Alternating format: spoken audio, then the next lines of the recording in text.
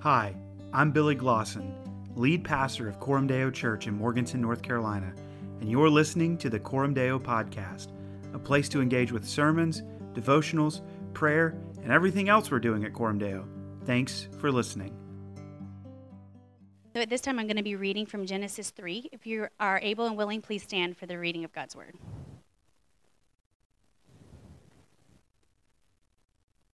Now the serpent was more crafty than any other beast of the field that the Lord God had made.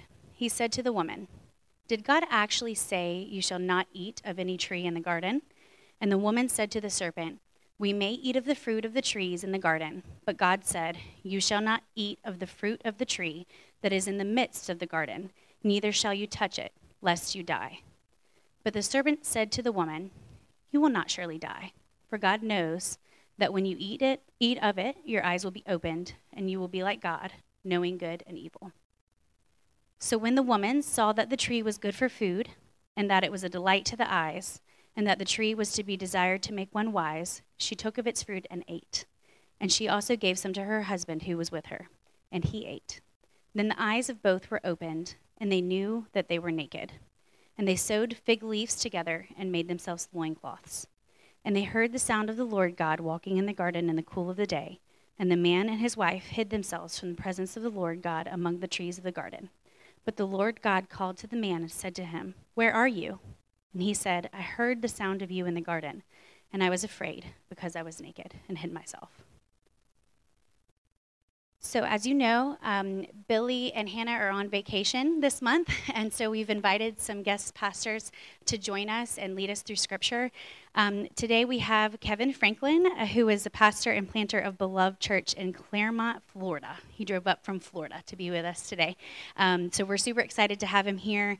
He is a part of the same Acts 29 cohort that Billy Glosson, our pastor, is a part of, and we're just happy to have you, Kevin. At this time, I'm going to welcome him up, please, and I'll pray for you and your time here. Please join me in prayer. Father God, we thank you for the opportunity to come together. We thank you for a space to do so, a space to have our kiddos be able to hear from you as well in a language and story that they can understand. Father, I pray for Kevin this morning. We know that he has spent time and hours preparing to share with us what you have for us this morning. God, I pray that our hearts and our ears and eyes are open to your word from your voice. God, we just thank you for that opportunity. And Father, I thank you for new life that we're celebrating after service this morning, for baptism and what that means, that you have chosen us and adopted us into your family and that we get to celebrate that together. God, just continue to pour out your blessings on this day and help us to be a blessing to others. We pray this in your son's name. Amen.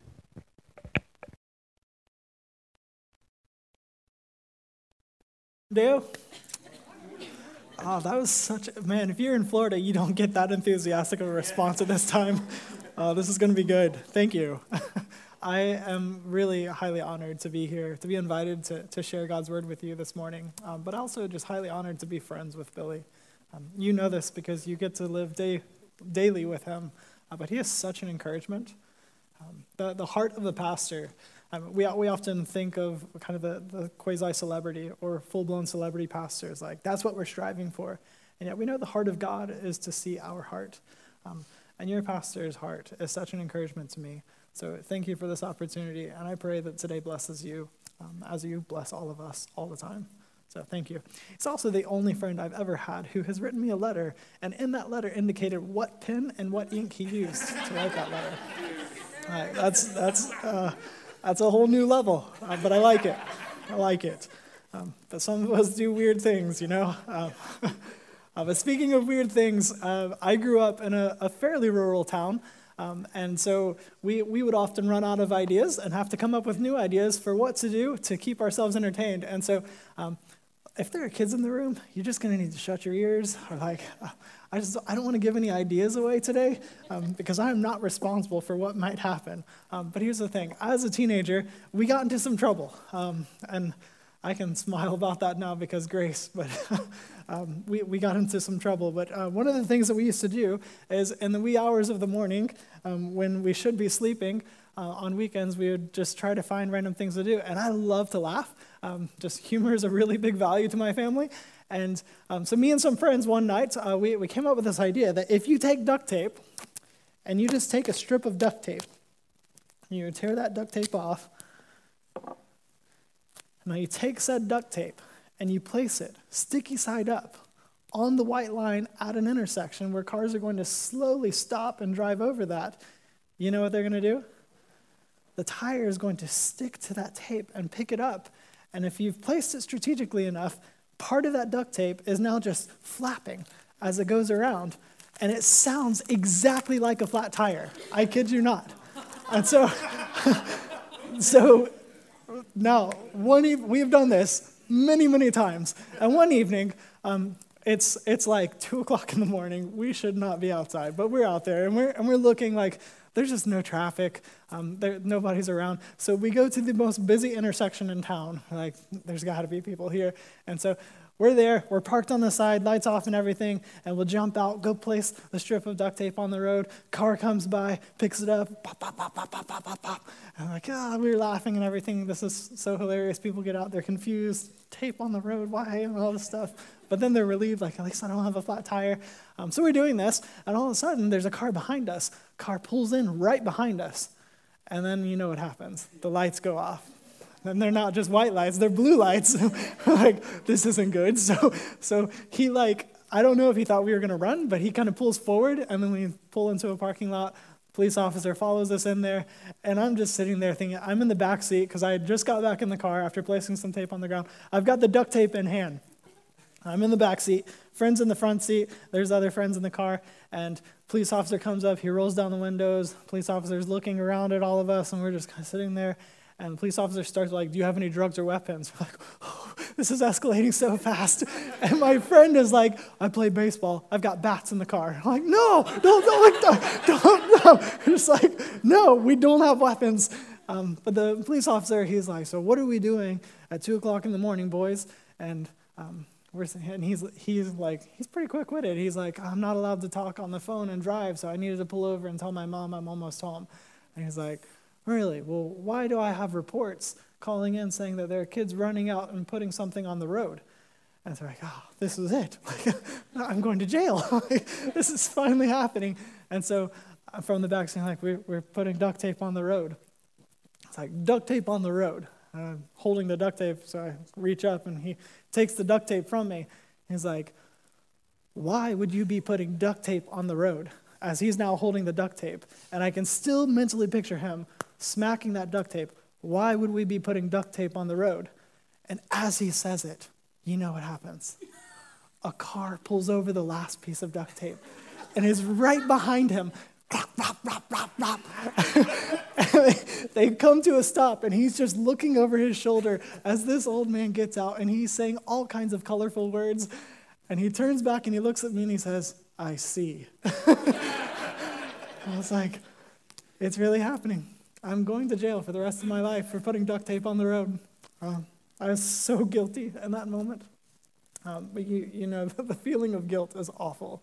Like the shame that comes with feeling and knowing that you are actually guilty is overwhelming. But it's like this overwhelming thing that we think that we can suppress and keep it as this underwhelming, just constant nuisance that if I just push a little harder and hide a little more, then I'll manage it. We can manage the feeling of guilt and shame in our life if I just box it in. But what's worse than knowing and feeling guilty is someone else knowing that you're guilty. When someone else sees that, then the knife sinks a little deeper into our heart. But now for someone else to see my guilt, for someone else to know my shame, that's so bad. I don't want that. And so we try to hide from that. And this goes all the way back into the garden. And when God created everything, and so we know the story that God created everything, and he called it what, church? Good. That evil only exists as a perversion of what is good. That God created everything, and it was good. He created everything, and yet in that creation, there's some unique moments. Like when he creates man, He says he creates man in his own image, but for the first time in his creation, he does not say that it's good. Why? Because man was alone. It was not good for man to be alone. And so he makes one man. And now, together, in the image of God, it's good. We were created good together. To be together, it was good for us to be together. And so we come to today's text. If you want to read it again with me, Genesis chapter 3, starting at the first verse. I apologize if my translation is slightly different. I forgot to make that crossover, but they'll be very similar. Genesis chapter 3, starting in the first verse, says, "Now the serpent was the most cunning of all the wild animals that the Lord God had made. He said to the woman, 'Did God really say you can't eat from any tree in the garden?' The woman said to the serpent, 'We may eat the fruit from the trees in the garden, but about the fruit of the tree in the middle of the garden, God said, you must not eat it or touch it, or you will die.' 'No, you will not die,' the serpent said to the woman.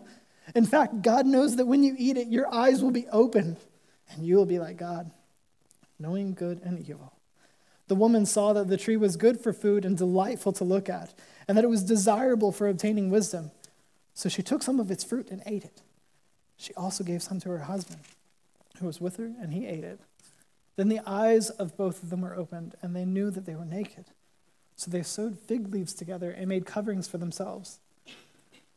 Then the man and his wife heard the sound of the Lord God walking in the garden at the time of the evening breeze, and they hid from the Lord God among the trees of the garden. So the Lord called out to the man and said to him, 'Where are you?' And he said, 'I heard you in the garden, and I was afraid because I was naked, so I hid.'" And this is our tendency too, right? It's to hide. In our guilt and in our shame, our tendency is to hide that. To be like Adam and Eve. To go hide. To sew together this fig leaf bikini. To think in some way I can hide this shame. I can hide my nakedness. And then when I hear the Lord God coming, then I can run and I can hide in the trees. That I can somehow escape his gaze. And not just the Lord's gaze, but the gaze of others as well. That I can hide this in some way. But here's the thing about hiding. Hide and seek, sometimes it's just not fair. It's just not a fair game sometimes. My father was a battalion chief of a fire department, and so as a firefighter, he had this weird schedule to where he'd work for 24 hours and then he'd be off for 48 hours.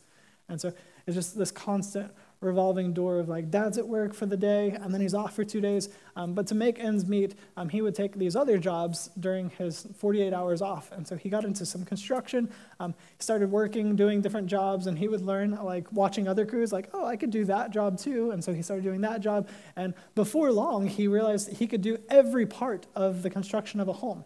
And so he would build homes. And then as he got a little older in life, he realized, like, I'm building these homes based off of these plans that some guy drew in air conditioning. And I could also draw that, so why don't I go work in the air conditioning? So then he learned to draw blueprints, became an architect and all this stuff. And so that's my dad. As a child, I loved to play hide and seek. And I was just like all the time, Dad, come find me. You got to come find me. I'm going to hide. There's no way you're going to find me today. Like, I have the best hiding spot ever. And so we'd play hide and seek all over the house growing up. And one day, I'll never forget, my dad told me, as I'm super excited for the millionth time, like, I'm going to go hide. You're never going to find me this time. It's going to be so good. You're never going to find me, Dad. And he looked at me and said, son, I drew the plans for this house, and I built it. I will find you.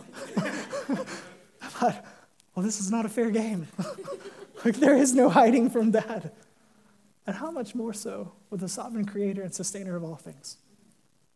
But with the Lord God, who created us. He knows us. He created all of this. You cannot hide from him. This is the way that the author of Hebrews says it. He says, no creature is hidden from him, but all things are naked and exposed to the eyes of him to whom we must give an account.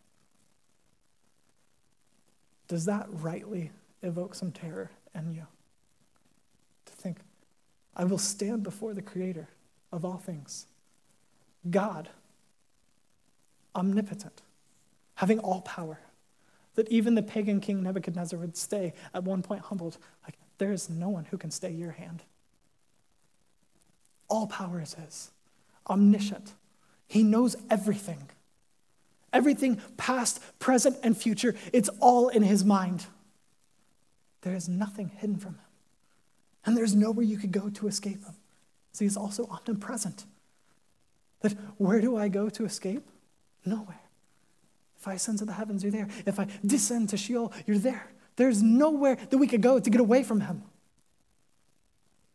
And one day, we will stand before him and give an account. What did you do with the life that was given to you by the Creator as his creation? We will stand before the one to whom nothing is hidden. And what do we do with that? Thomas Cranmer famously opened his Holy Communion liturgy with a prayer. And this is the start of the prayer. It says, Almighty God, unto whom all hearts be open, and all desires known, and from whom no secrets are hid. You would come to a moment where, as the Apostle Paul told the church in Corinth, you better examine your heart. Because to take this in an unworthy manner, hey, that's actually the reason some of you have died.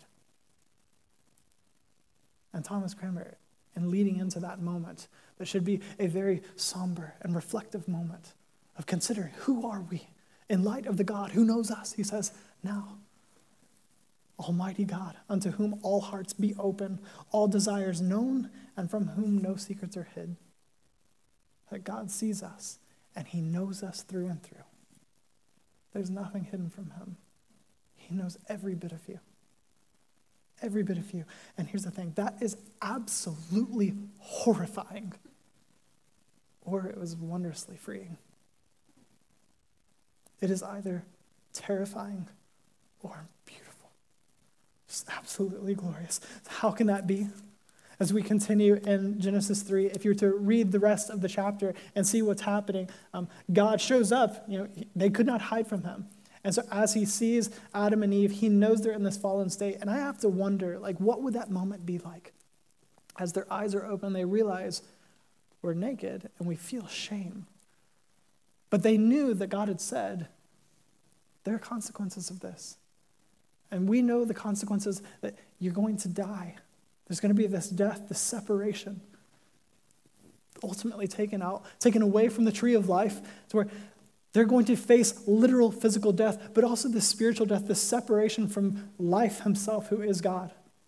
And so I just have to wonder, it's easy for us to read this as this little kid's kind of folk story, fantasy, these are the origin stories of I believe it, I truly believe it, but we still think of it kind of in the same way as this mythical folklore. But imagine, real embodied humans. What was that moment like when created once to live with God forever? And there is no pain.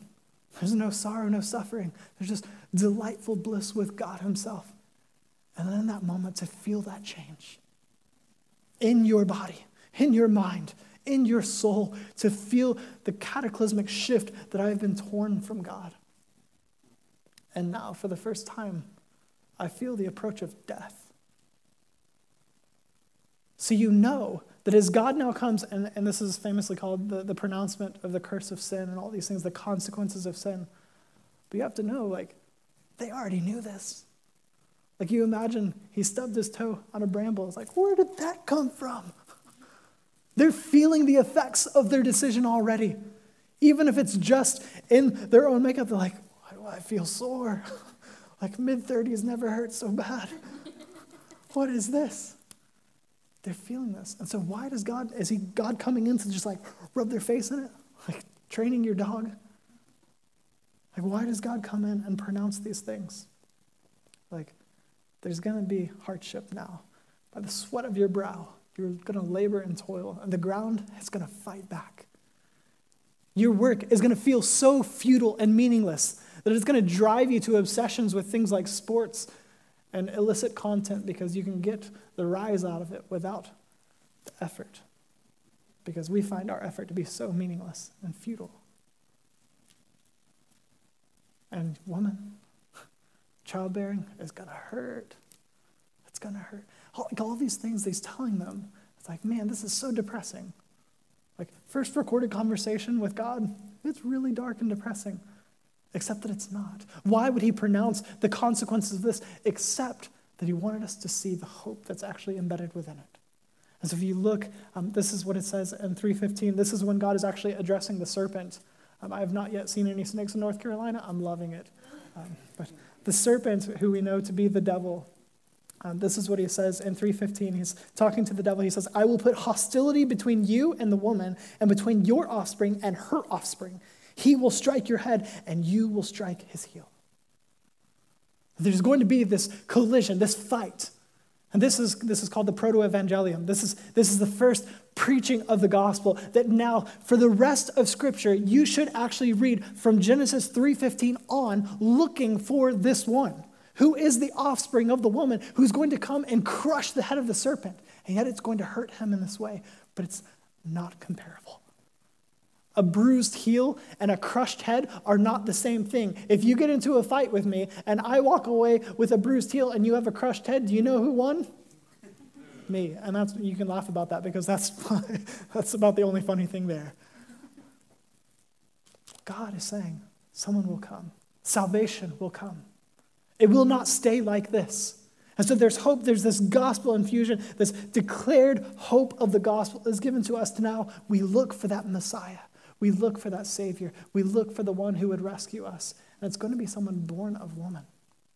And we know his name. His name is Jesus. Born of the Virgin Mary. Sinless.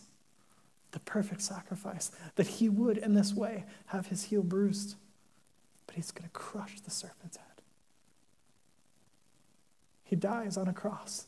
There's real, horrific death and pain that he suffered, that he endured for us.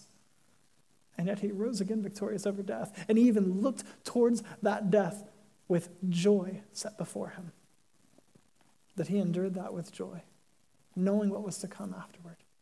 Because he is the fulfillment of Genesis 3:15. But then you continue on after God has declared the hope of the gospel. And look what it says in 3:21. Their fig leaf bikinis. The Lord God made clothing from skins for the man and his wife, and he clothed them. That God now displays what the gospel would be. How would this happen? That your nakedness, that what you are hiding would be actually covered. Your shame would actually be covered. Well, you used fig leaves. It's not working out. It's not working out, guys. How will you be covered? Shed blood. That for the skins to be crafted into garments to cover them, blood must be spilled. Someone must die. And so this starts this pattern that we see throughout the scriptures leading up to the ultimate shedding of blood, the blood of Jesus, who is the Lamb of God. That Jesus would be the once final for all sacrifice. His blood would be shed to be our covering, to be our atonement, which means covering, or in English we can say at-one-ment. That we are brought back together with God through the covering of his blood, that Jesus' blood would cover our shame, our nakedness. That would be our covering, so we don't have to hide. That we are now with him. So it's no longer fig tree leaves. And yet we still run back to that all the time, don't we? Thinking that in some way I can hide my nakedness in this way. I can hide the things that bring me shame, my guilt, I can hide it in these ways. And we run around creating all these fig leaf bikinis. The guy from Florida talking about bikinis, of course.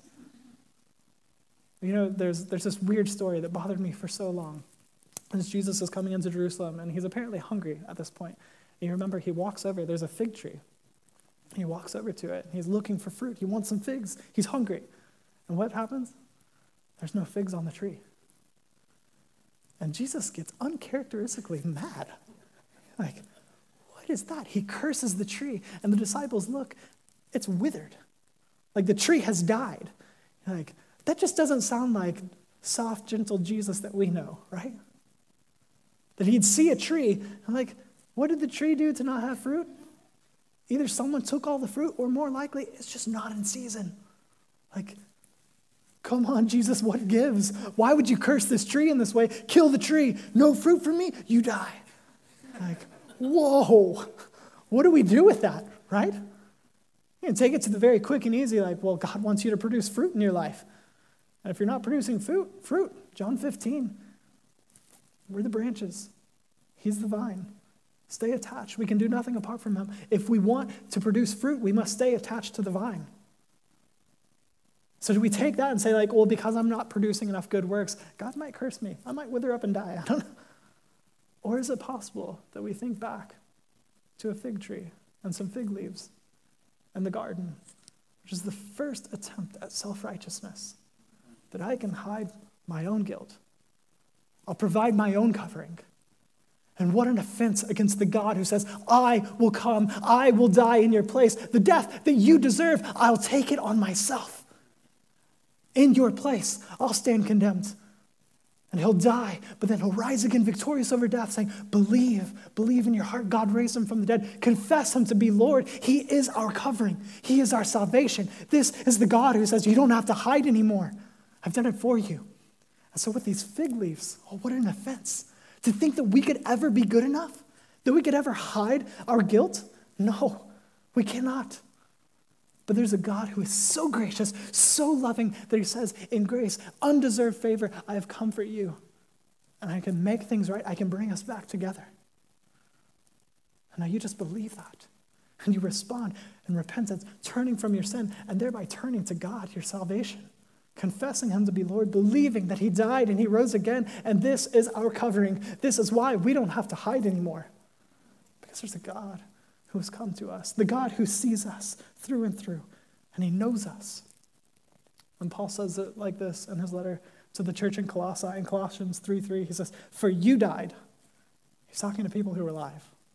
But he says, for you died, and your life is hidden with Christ in God. That we have died with Christ in his death, and in his resurrection, we too have been raised to new life with him. How? How can this be that we are back together with life himself with God? Because we have been hidden. We've been hidden in Christ, his blood, our covering. He dresses us in righteousness, his own righteousness that he has given to us, because he who knew no sin became sin, so that in him we might become the righteousness of God. And this is our hope. This is why we don't have to hide. And so it really comes down to this. Hidden in Christ means you don't have to hide. You don't have to hide. But we can confess.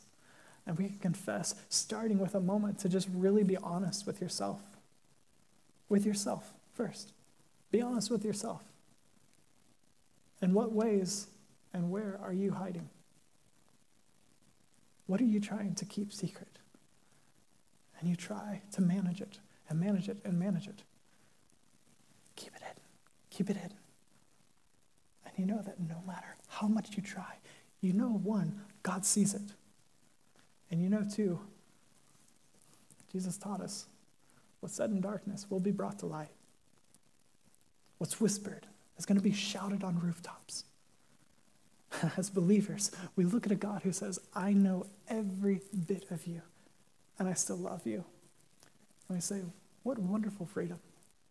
Let's go broadcast all of this. Because the best place for me to live is in the light. And not to hide these things, because there's freedom in being in the light. There's healing that comes in the light. The Apostle John, later in his life, wrote these epistles in 1 John 1:7-9. He says, if we walk in the light as he himself is in the light, we have fellowship with one another, and the blood of Jesus, his son, cleanses us from all sin. If we say we have no sin, we are deceiving ourselves, and the truth is not in us. If we confess our sins, he is faithful and righteous to forgive us our sins and to cleanse us from all unrighteousness. And so you see, this vertical confession to God is freeing. And God says, I know and I love you, and I will hide you in myself. And that vertical freedom, because of the vertical love of God for us, then overflows in this horizontal freedom that we now have to say, hey, because I am so loved by God, despite being fully known by God, I can actually let you know me. And I can love you. That we can stand and be so terrified of each other that we put on these masks, these fig leaf bikinis, and we parade around thinking like, everything's great. This is all good, right? And all the while, you're not actually known. You're not actually loved. Just the image of what you want to be is loved and known. But if we take that stuff off and say, it's safe to do so, because regardless of how you respond to me, I know that I'm fully loved, fully known by God. And so I can take this risk and thereby encounter real freedom and real love with you. to walk in fellowship with each other. Why? Because of fellowship with God. That I don't have to be afraid of things falling apart horizontally because I know nothing will fall apart vertically. That he loves me. I never earned my way into this good relationship with him. So how could it be taken away from me? He is altogether good and faithful. We have this assurance of forgiveness in the gospel, this assurance of the love of God demonstrated in the fact that he sent his only son that we might have eternal life through him. This assurance helps us to relate rightly to each other. As John Stott once wrote, he said, the Christian community is a community of the cross, for it has been brought into being by the cross, and the focus of its worship is the Lamb once slain, now glorified. And this is what brings us together, church. It's not that we have all these similar interests or that we're really, really good at these certain things or anything like that. It's just the cross of Christ, this good news that there's a God who loves us. He literally loved us to death. That we can be with him. And it draws us together. And love for each other, but ultimately love for the Lamb once slain, now glorified. And so, will you see him now? I'd ask, would you see this Lord? The God who sees you. Ask him to give you eyes to see him. Coram Deo. Before the face of God. To know that he sees you. And now to see him as glorious as he is, to treasure him above all else, because there is no one like him. He is majestic, he is glorious, he's sovereign and transcendent over all, and yet he is eminent. He loves you personally, and he calls us by name, and invites us into real freedom that you don't have to hide. So cherish him and respond to him, no more hiding. It's one of my favorite verses in the scriptures. Paul says in Galatians 5:1, for freedom, Christ set you free. Do you know that? So seeker, maybe you don't know, but you want to know what is true. Skeptic, how can you believe any of this? This is so wild. To think that there's such a thing as cosmic guilt and a God who would step into his own creation, into our mess, to redeem it. Or maybe you're a believer and you're just stumbling a lot. And you keep stumbling over the same thing. How could God still love me? If he knows me, how could he possibly still love me?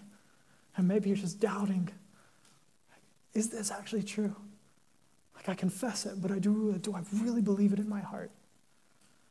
I want to ask you in a decisive moment, will you believe this good news? Will you believe it? And stop hiding. Because for freedom, Christ set us free. So let's pray. Father in heaven, I thank you that you love us in this way.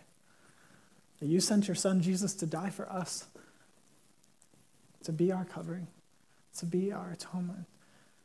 Jesus, that you would shed your blood. That is so scary. That's so beautiful. I thank you. You have made yourself known as glorious as you are. There's no other way that we could know you in this way. You are that merciful. You're that gracious. You're that glorious. And so we praise you. We thank you. And Spirit, we ask that you would impress into our hearts that we really can walk in light. That we are free in you. You have begun a good work in us, and you've promised to carry it out to that day. So we thank you. God, I pray that you would bless this church. Thank you for it. And we love you, and we give you all the praise and glory. In Jesus' name, amen. Thanks again for listening to the Coram Deo podcast. You can find us on Spotify, Apple Podcasts, SoundCloud, or our website, coramdeonc.com. You can follow us on Facebook and Instagram for a bigger picture inside the life of the church. Grace and peace be with you in the name of the Lord Jesus Christ.